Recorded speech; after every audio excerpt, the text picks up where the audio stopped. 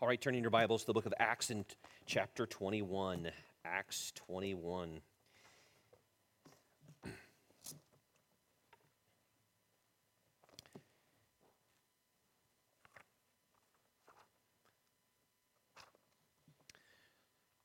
I just realized I don't have the thing to advance the slides. Oh, yes, I do. It's right here. You guys are awesome. You take care of me when I am forgetful sometimes. Some of you may have heard the name Thomas Helwys. It is not a current figure in church history. As a matter of fact, he lived in the 1600s. And this man fled England in the early 1600s with a guy by the name of John Smith, you may have heard of. And he was a Baptist who was escaping persecution by the state church in England and during the beginning of the English Reformation. And he escaped to the Netherlands in order to be able to freely worship the Lord according to his conscience in a church that was established there. But over time, he began to get convicted for running from persecution. He said, if it's the truth, England needs it. And so he returned to England knowing full well that it would cost him a great deal. And there he started the First Baptist Church in England. And he wrote a treatise to King James asking for religious liberty so that he might be able to worship with his little congregation there in England. Of course, King James took exception to his desire and imprisoned him in Newgate Prison, where 8 years later he died. I was impressed by this man from church history in that he was convinced that standing for the truth was so important that he was willing to pay a very high price for the spiritual and physical well-being of his church. He probably could have kept quiet under the radar and probably not have suffered so much, but he said, no, it's important that this little church be not only spiritually healthy by teaching the truth, but it also be physically protected from the attacks of the state church. And so he wrote a book to King James and really to all who would listen, and it brought down the heavy hand of the state upon him. I asked myself, why would he be so willing to risk everything for this little church? Why not just say, hey, the Netherlands are fine. I'm free to worship there. We'll just stay there. No, he cared about the spiritual and the physical well-being of the church. And I think we see that today in our passage in Acts chapter 21. We see Paul at great personal cost being courageously committed to the spiritual health and the unity of the local church. And I think that's what we really, really learn today from this passage. The local church is worth my courageous, costly commitment to its spiritual health and unity. Let me show you how that's true. It is a lengthy passage, so I'll allow you to remain seated this morning, but it's starting in verse 1. It says, now it came to pass that when we had departed from them and set sail, and that's, of course, he was just talking to the Ephesian church leaders, the elders there in Miletus, and so he is now passing on, moving toward Jerusalem, okay? And that's going to be a key point in this passage, that he was going to Jerusalem to meet with the Jerusalem church, the mother church, so to speak, in order to then prepare to go to Rome, which is next on his list of places to evangelize. And he had wrote even in Romans 15, hey, I hope to come to you soon. He said, I want to impart unto you a spiritual gift and be encouraged by your faith, encouraging me, and my faith encouraging you. So he was pretty excited about future plans, but he was wrapping up his third missionary journey. And as he often did, he would go back for kind of rest and refreshment in the church to give a report to the church This is something even Jesse and Alyssa Chapman are going to be doing for us, coming and reporting our missionary partners on what God is doing through their ministry. He did that after each missionary journey. He went back, gave a report, got refreshed, and encouraged, gave the report, often received more resources, and then he would go on to his next phase of ministry as the Holy Spirit directed him. Now, in this case, it was something even deeper. He had been collecting through the churches, the Gentile churches, an offering to help the church in Jerusalem, because the church in Jerusalem was experiencing a terrible famine that's actually recorded in our human history books. It was so severe. And because they were suffering so deeply, he wanted to unify the church by saying, hey, you Gentile churches, you show how much you appreciate your Jewish brothers by collecting this money. Then I'm going to come, I'm going to receive it, and then we're going to take it to Jerusalem, and we're going to show the church how much Jews and Gentiles are unified in Jesus Christ. It was really an amazing thing. So it was to report, it was to get some resources, give some resources, and then to get ready for Rome. That was his next stage of ministry. That's what's going on here. So it says they departed, set sail, running a straight course. We came from Kos, and following day to Rhodes, and from there to Patara. And finding a ship, we sailing over to Phoenicia, we went aboard and set sail. And when we had sighted Cyprus, we passed it on the left, sailing to Syria, and landed at Tyre. So now he's on the coast near Israel, okay? So he's going from kind of like what we'd say the middle Mediterranean area, and he's south of Turkey and moving all the way toward Israel.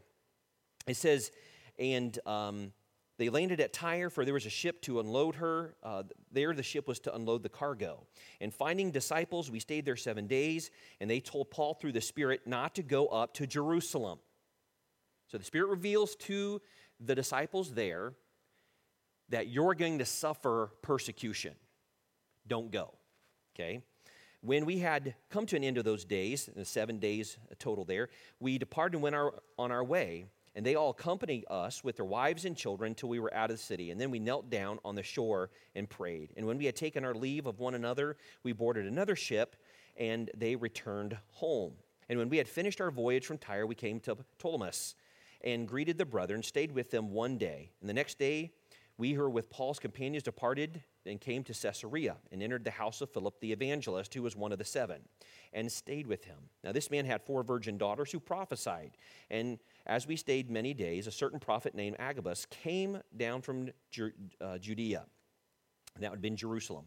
And when he came to us, he took Paul's belt, bound his own hands and feet, and said, "Thus says the Holy Spirit, so the Jews at Jerusalem will bind the man who owns this belt and deliver him to the hands of the Gentiles." Now when we had heard these things, both we and those from that place, Caesarea, pleaded with him not to go up to Jerusalem.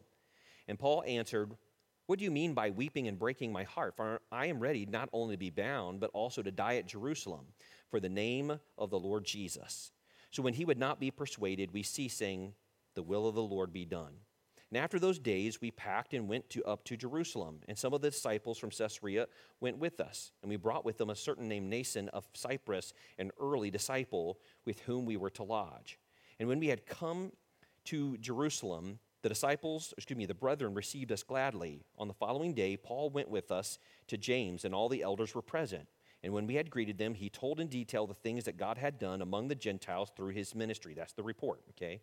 And when they had heard it, they glorified the Lord, and they said to him, "You see, brother, how many myriads of Jews there are who have believed. And they are all zealous for the law. But they have been informed about you that you teach all the Jews who are among the Gentiles to forsake Moses, saying that they ought not circumcise their children nor walk according to the customs. What then? The assembly must certainly meet, for they will hear that you have come. Therefore, do what we tell you. We have 4 men who have taken a vow," and this would have been a Nazirite vow. "Take them and be purified with them, and pay their expenses, so that they may shave their heads, and that all may know that the things of which they were informed concerning you are nothing, but that you yourself also walk orderly and keep the law. But concerning the Gentiles who believe, we have written and decided that they should observe no such thing, except that they should keep themselves from the things offered to idols, from blood, from things strangled, and from sexual immorality," which is exactly what the church had decided back in Acts 15. Let's pray. Heavenly Father, we pray that you would give us an understanding of Paul's heart in this passage and see how really it's the heart of every Christian. It should be the heart of every Christian. That, Lord, we are concerned for the health and unity of the local church. God, that we open our hearts, our hands, and our homes in hospitality. And, Lord, that we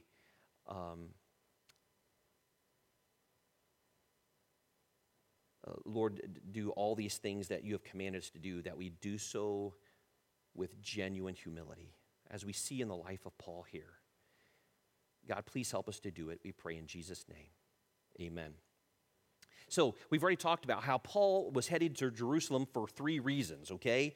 Resources, a report, and for Rome, okay? And all these are really important because there were hurting believers there at Jerusalem. And of course, Paul loved God's people. And the fact is it was a perfect opportunity for the the Jewish believers and the Gentile believers to be more deeply forged with unity, to strengthen the bond of the church. There was constant assaults. As a matter of fact, we see one of the assaults when they said some false teachers had said, hey, he tells them to ignore the law and doesn't care about Moses, tells them not to circumcise their kids, and he's just against us as Jews.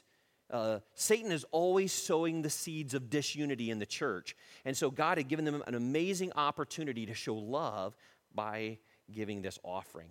And then, of course, he had to give a report about what God was doing. He did it every time he returned from a missionary journey. He gave a report. And he showed himself accountable to the church in Jerusalem, who was the sending church for him. We know he also went back to the church at Antioch at times. But we see Paul putting himself under the authority of these leaders, of these apostles in Jerusalem, which is interesting because Paul says, I'm an apostle too. I'm an apostle to the Gentiles. He had seen Christ. He had been called by Christ to this apostleship. And so when he came to the church, so one might think, well, Paul could have said, hey, you ain't telling me anything to do. I'm an apostle too. I have God's word. I actually wrote more of the New Testament than you guys did. James, 1 book. I wrote a bunch of them. But he wasn't like that at all. He said, hey, listen, in order to stop this disunity, this rift from continuing to tear open, let's do this. There were men taking a Nazirite vow. You show, which by the way was commanded in the law or was given in the law of Moses. He goes, you show your support for the law by saying, hey, I'll pay their expenses, I'll pay the offering, I'll go with them, and we'll all do it. And that way you'll show the Jewish brethren that you care about them and that you're not trying to undo the law of Moses. You're trying to put it in context of the gospel, okay, to put it in its proper place. And so this was a really amazing opportunity that God had given them, and Paul was determined to go. So what do you do with those guys that are telling them, don't go? Now, I've read where people are like, Paul was just stubborn. Paul was sinning here because the Spirit revealed to them that he shouldn't go, and he went anyway. Well, let me ask you a question. Do you think the Holy Spirit ever says something different than what he says earlier? You think the Holy Spirit changes his mind like that? And yes, no? No. He said very clearly in other passages, Acts chapter 20, Acts chapter 19, he says the Spirit had already revealed to him that he was to go up to Jerusalem. Matter of fact, you go all the way back to Acts chapter 9, and he says that God had revealed to me that I would stand before kings and declare the gospel. He's like, hey, this is all part of God's unfolding plan. He's told me what was supposed to take place. Not only originally in his commissioning, his calling to the gospel, he says, God told me this was going to happen. Then he says, Acts chapter 19, Acts chapter 20, verse 24, he said, I know what awaits me. The Holy Spirit has already told me that I have persecution in my future. But he says, I go bound in the Spirit, compelled by the Holy Spirit to do these things. So it's like, then why in the world would the Spirit of God tell Agabus and these other disciples, don't go? I think what you have to do is divide 2 things out. Number one, the Holy Spirit did reveal some information to them just as he did to Paul. He told them, when you go to Jerusalem, it's not going to go well for you. But the fact that they say don't go to Jerusalem, that was their advice based on the revelation through prophecy. You see, we have to divide those out. And Agabus came up, he didn't say anything about not going. He just says, when you go, he took the belt off of Paul, he wraps it around his hands and says, you know what, that that is being bound, this belt. Whoever owns this belt is also going to be bound in a similar way. He's telling them, you're going to be arrested and imprisoned when you get there. But Agabus did not say don't go. It was everyone else then who said don't go. He says all the people with us, it says that they pled with him not to go. The idea, it's in the imperfect tense in the Greek, it means this. They pled with them over and over and over. Paul, please don't go. Please don't go. Paul, it's not going to end well. Please, Paul, listen to us. Don't go. And he's like, why are you breaking my heart? He's like, I love you. I don't want to be separated from you. I'm not looking forward to imprisonment, but this is the calling that God has given me. And this is what I must do. I am compelled by the Holy Spirit. I can't do anything else. I have to go. This is what God's called me to do. By the way, the Bible says that God's called every Christian who would live godly in Christ Jesus to suffer persecution, to be ready to do that. We're really good at trying to avoid it. Now, I'm not saying Paul didn't avoid danger. Remember that time when he escaped down the city wall in a basket? It wasn't like he had a death wish. But he also was dedicated to his calling. And he says, listen, the church at Jerusalem needs me. God has called me there, and I'm going. And so finally they just gave up and says, well, the Lord's will be done. That's where they should have started, by the way. Just the Lord's will be done. And so this is kind of the situation we find. So he gets in this little ship that kind of hugs the coastline. As you read these little towns like Kos and stuff like that, they're right on southern Turkey's border. And they're just kind of coming around, hugging the coast. So it was probably a little ship that wasn't made for the open ocean. So finally they land, spend 7 days there. They get on a different ship. Now this is a big ship because this is going to cross right through the middle of the Mediterranean, just south of the city of the island of Cyprus. And so you need a big ship. And so it took them some time to unload and all these things. And so the whole point then they unloaded. They had this ship. It went to Ptolemais on the coast there, Tyre. Actually, I think I'm getting them in misorder. But basically what happened is they landed, they hopped down south, just about 25 miles, hopped down south again to another port, and then from there they made their way up to the Jerusalem church. So they kind of crossed in the open ocean, the Mediterranean Sea, they hit the coast, and then they kind of hopped down a few ports, and then they finally made their way up to the Jerusalem church. So that's where we find ourselves. And so I just want to bring out a couple things that we see here. Where we see Paul was committed, and he was courageously committed to the spiritual health and the unity of the church. I think the first thing we see is his commitment to their spiritual health. And not just spiritual, by the way, physical health as well. And we're called to dedicate ourselves to that same spiritual and physical health of our church family at great personal cost. They try to tell him, Paul, you understand going to the Jerusalem church is going to cost you imprisonment. It's not going to go. Matter of fact, Paul said himself, what great things I must suffer for his name's sake. He knows what this means. So it doesn't make sense, humanly speaking, why Paul would insist on going to Jerusalem when he knew what awaited him there. Unless you understood Paul's heart concerning the church. He was saying this, it's worth it. Really, wasn't that what Thomas Helwys was saying? This church, this little church in England is worth it. 8 years in prison and then finally you die at Newgate prison? Yeah, it's worth that. It's worth that level of sacrifice. Now, I think it's important here that God makes it so plain, not only to Paul, but to everyone else around Paul, what Paul was really risking, what his sacrifice really was in this case. Now, this is really convicting to me. Because as a Christian, I think, what is my level of commitment to my local church? I mean, think of it. There's Christians who won't come to the gathering on Sunday because it's inconvenient. Paul was willing to go. It was going to cost him imprisonment. He was willing to go because to him, the physical well-being of the church, remember, they were suffering famine, right? Which means they had starving believers. There wasn't enough food. And so they needed the money in order to help provide for the needs of this Jerusalem church. There was a physical element to this. They were suffering physically, and Paul says, I need to take this to them so that I can alleviate their suffering because he loves them. As Christians, there should be a natural draw. When you are filled with the Holy Spirit, the Spirit of Christ, your heart begins to feel about the church the way Christ felt about his church. And what did he do for his church? He gave himself for it. This was natural to Paul. He's like, why are you breaking my heart by telling me not to go? This is the heart we all should have. But the cost is so high. Yes, the cost was high for the Savior. It cost him his life. How should I not also be willing to give my discomfort and perhaps even my life in service for the church? The church needs this. And nothing will keep me from getting it to them. I love that. You know what? What we ought to say is this. Hey, when it comes to serving my local church, loving the folks in the church, I want nothing to stop me, nothing to deter me from showing the kind of love the church deserves, the kind of love Jesus showed when he gave his life for the church.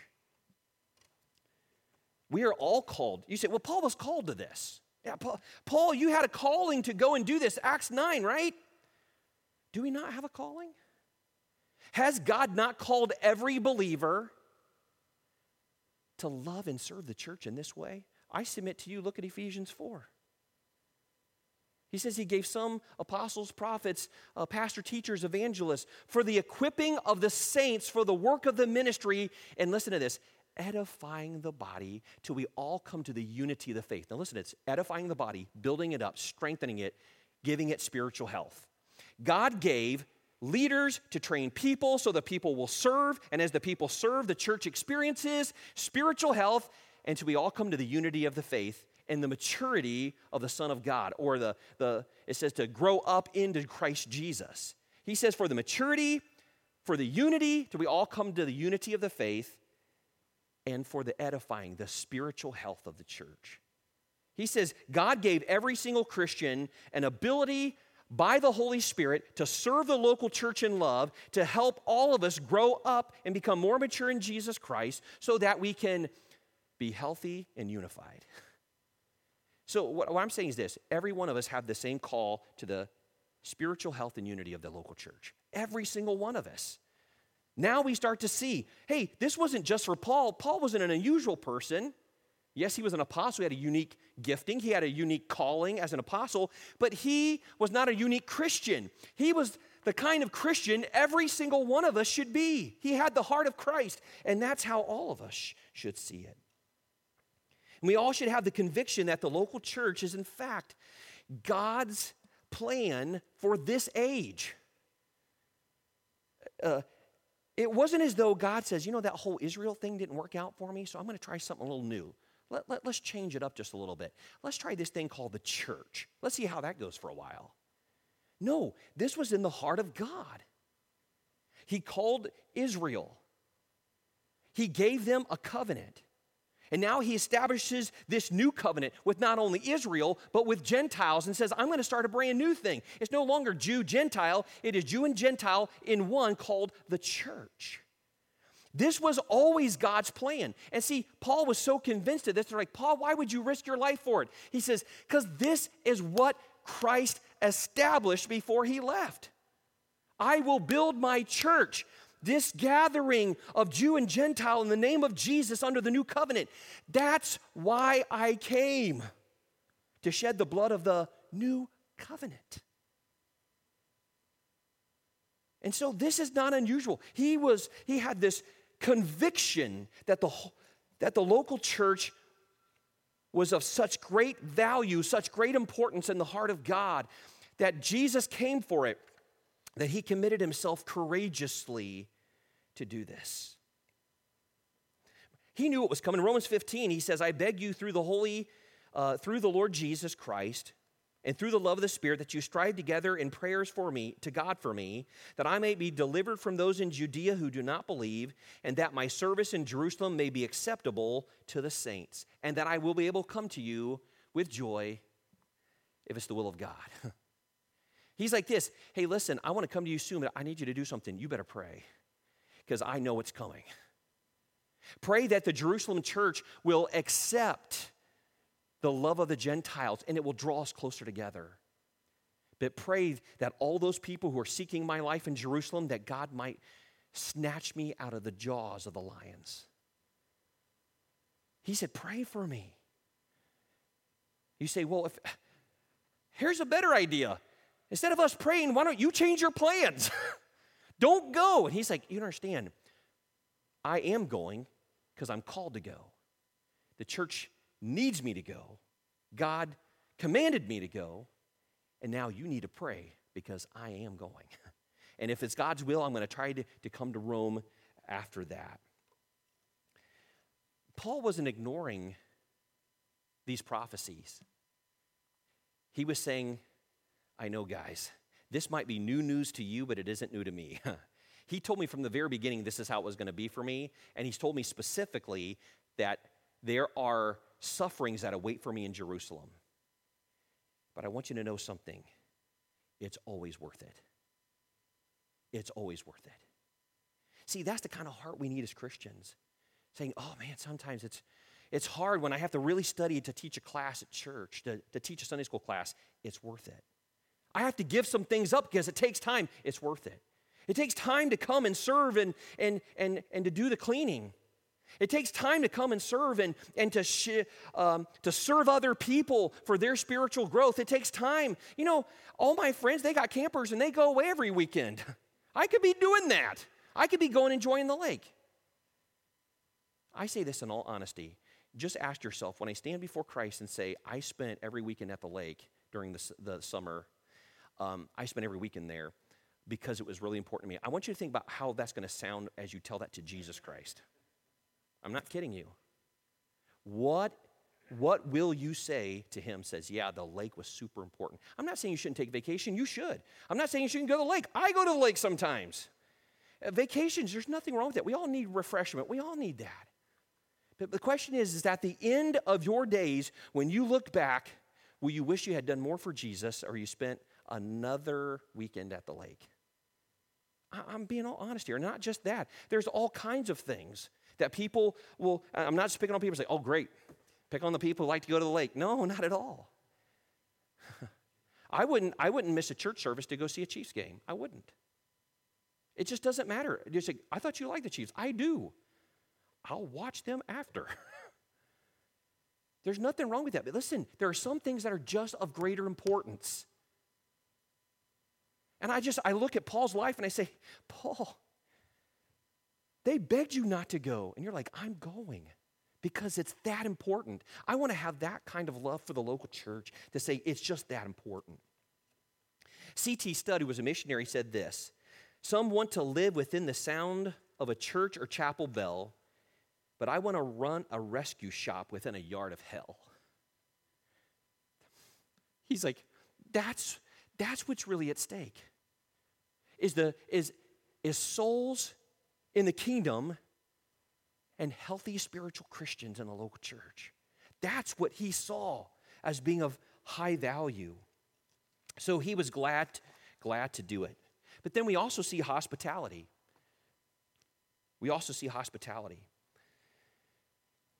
Before I get there, let me just say a few things. You know, there's always going to be people who forsake the church like Demas because they love this present world more. There's always going to be people like John Mark who forsake the church when it gets hard. Here's the thing is sometimes you've heard of fair weather fans, you know, people who are like, hey, I'm all for the Royals when they're winning, the Chiefs when they're winning. But the fact is there should be no fair weather Christians.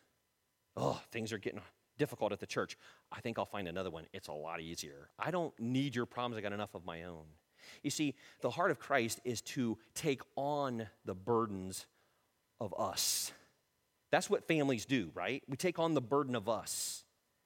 We accept that in any family, there's going to be moments that are really hard, moments of confrontation, moments of conflict, moments of it's just really, really hard. And our church, like every church, has had our share of them. But Paul didn't say, you know what, that Jerusalem church, man, they're having like famine, and there's a bunch of people who are talking bad about me over there, saying, oh, I don't care about the law of Moses. You know what? I think I'm just going to stay over here at the Antioch church. I think I'm just going to stay over here. The people back over here, they love me. But he's like, no, the people over there need me. Man, we're that every single person that comes into church looking for a church and says, listen, I'm just looking to fill a need. I'm just looking to serve and to help other people. I just get a little disheartened when I hear people saying, well, I'm just looking at what you're going to do for me. You see, I want other people to run children's ministry. I don't want to have to do it. So I'm looking for a church that already does it so I don't have to do it. You know what the church needs is people that says, hey, what kind of ministries do we need? Hey, listen, I would like to help fill that need. I would like to help serve and make that happen. Instead, you read about churches as saying, yeah, everyone who is serving is overworked. People are dropping out because they're just so exhausted all the time, because the people who care really give it all, and the people who don't are just happy to take from those who will give. Instead, we need people like Paul that says, listen, they have a need. I want to go meet that need. I want to serve them. Paul said he was willing to suffer and die for his own countrymen. He said if it were possible, I would become accursed if it meant that Israel would come to Jesus Christ. I'll be honest, I would never do that. I love people, but I don't think I could bring myself to say, Lord, I would be willing to suffer eternal judgment so other people would be able to go to heaven. But you know what I think all of us should be able to say is I'm willing to sacrifice some inconvenience, some hardship, some resources. I'm willing to give of myself so that other people can, in fact, know the good news of Jesus Christ. I may not understand Paul's heart, but I'm not even sure if I understand John Knox's heart. John Knox said this, give me Scotland or I die. Give me Scotland or I die. That's the kind of hearts we need to say. Give us Higginsville. Give us Souls for the Kingdom. God, we care about the community that you've placed us in. And there's no sacrifice that's too great.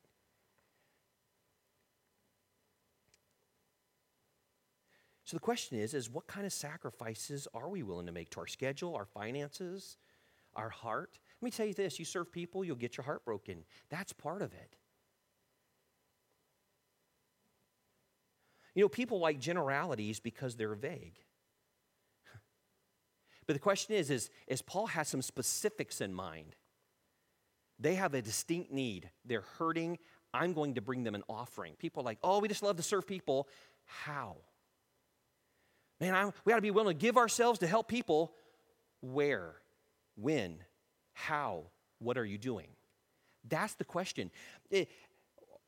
We like to talk in generalities because then we can kind of look around and say, yeah, guys, yeah. Specifics say this. What about me? What am I doing? Listen, we can't be content to just let needs go unmet because it's really hard. Paul made no excuses. And if anyone had an excuse not to go, he had an excuse. He had multiple ones. You heard Agabus. Sorry, guys. Peace out. Man, you heard those guys. I mean, it's interesting. Go to one place, don't go. I'm going. Go to the next place. Don't go. Pleading with you, please don't go. I'm going. If anyone had a chance to bow out, it was him. And he just kept on pressing and pressing and pressing. You get past verse 26 and you'll see what happens. Now we begin this long line of Paul just suffering imprisonment, moving from one place to the next, imprisoned, difficult, hardship. It just gets really, really dark after this. And here's the crazy thing is Paul knew it all along. You know, I'm not going to continue. I'm not going to talk about the hospitality. I think I'm going to end right here. And hopefully the Word of God has said enough to you this morning that the Holy Spirit is speaking and saying, hey, this is how you can show that kind of love. Let's pray. Heavenly Father, we are very grateful for this passage. And God, all of us stand here this morning just saying, God, I want to be more like that, but God, I just don't, my heart's not like that. I couldn't be a Thomas Helwys. I couldn't be a John Knox. I certainly can't be a Paul and have that kind of heart. And yet you've called us to this higher, more precious, more important thing, your people. And God, in our hearts, we feel the Spirit of God drawing us. We feel the pull on our hearts saying, this is how it ought to be. And yet we find ourselves resisting. God, my heart's cry is that this morning we would stop pulling back. We would let go of the reins, let the Holy Spirit have complete control, and we would start developing the kind of heart that we see here. One that is committed courageously at any cost to the physical and spiritual well-being of your people. To see it unified, because that's why Christ came, suffered, died, and rose again. Help us to see it, we pray in Jesus' name. Amen. We want to honor our graduates this morning. So I'm going to have our graduates come. They're going to sit right here. And so come on up. Don't be shy. We'll have you sit right here on the front row.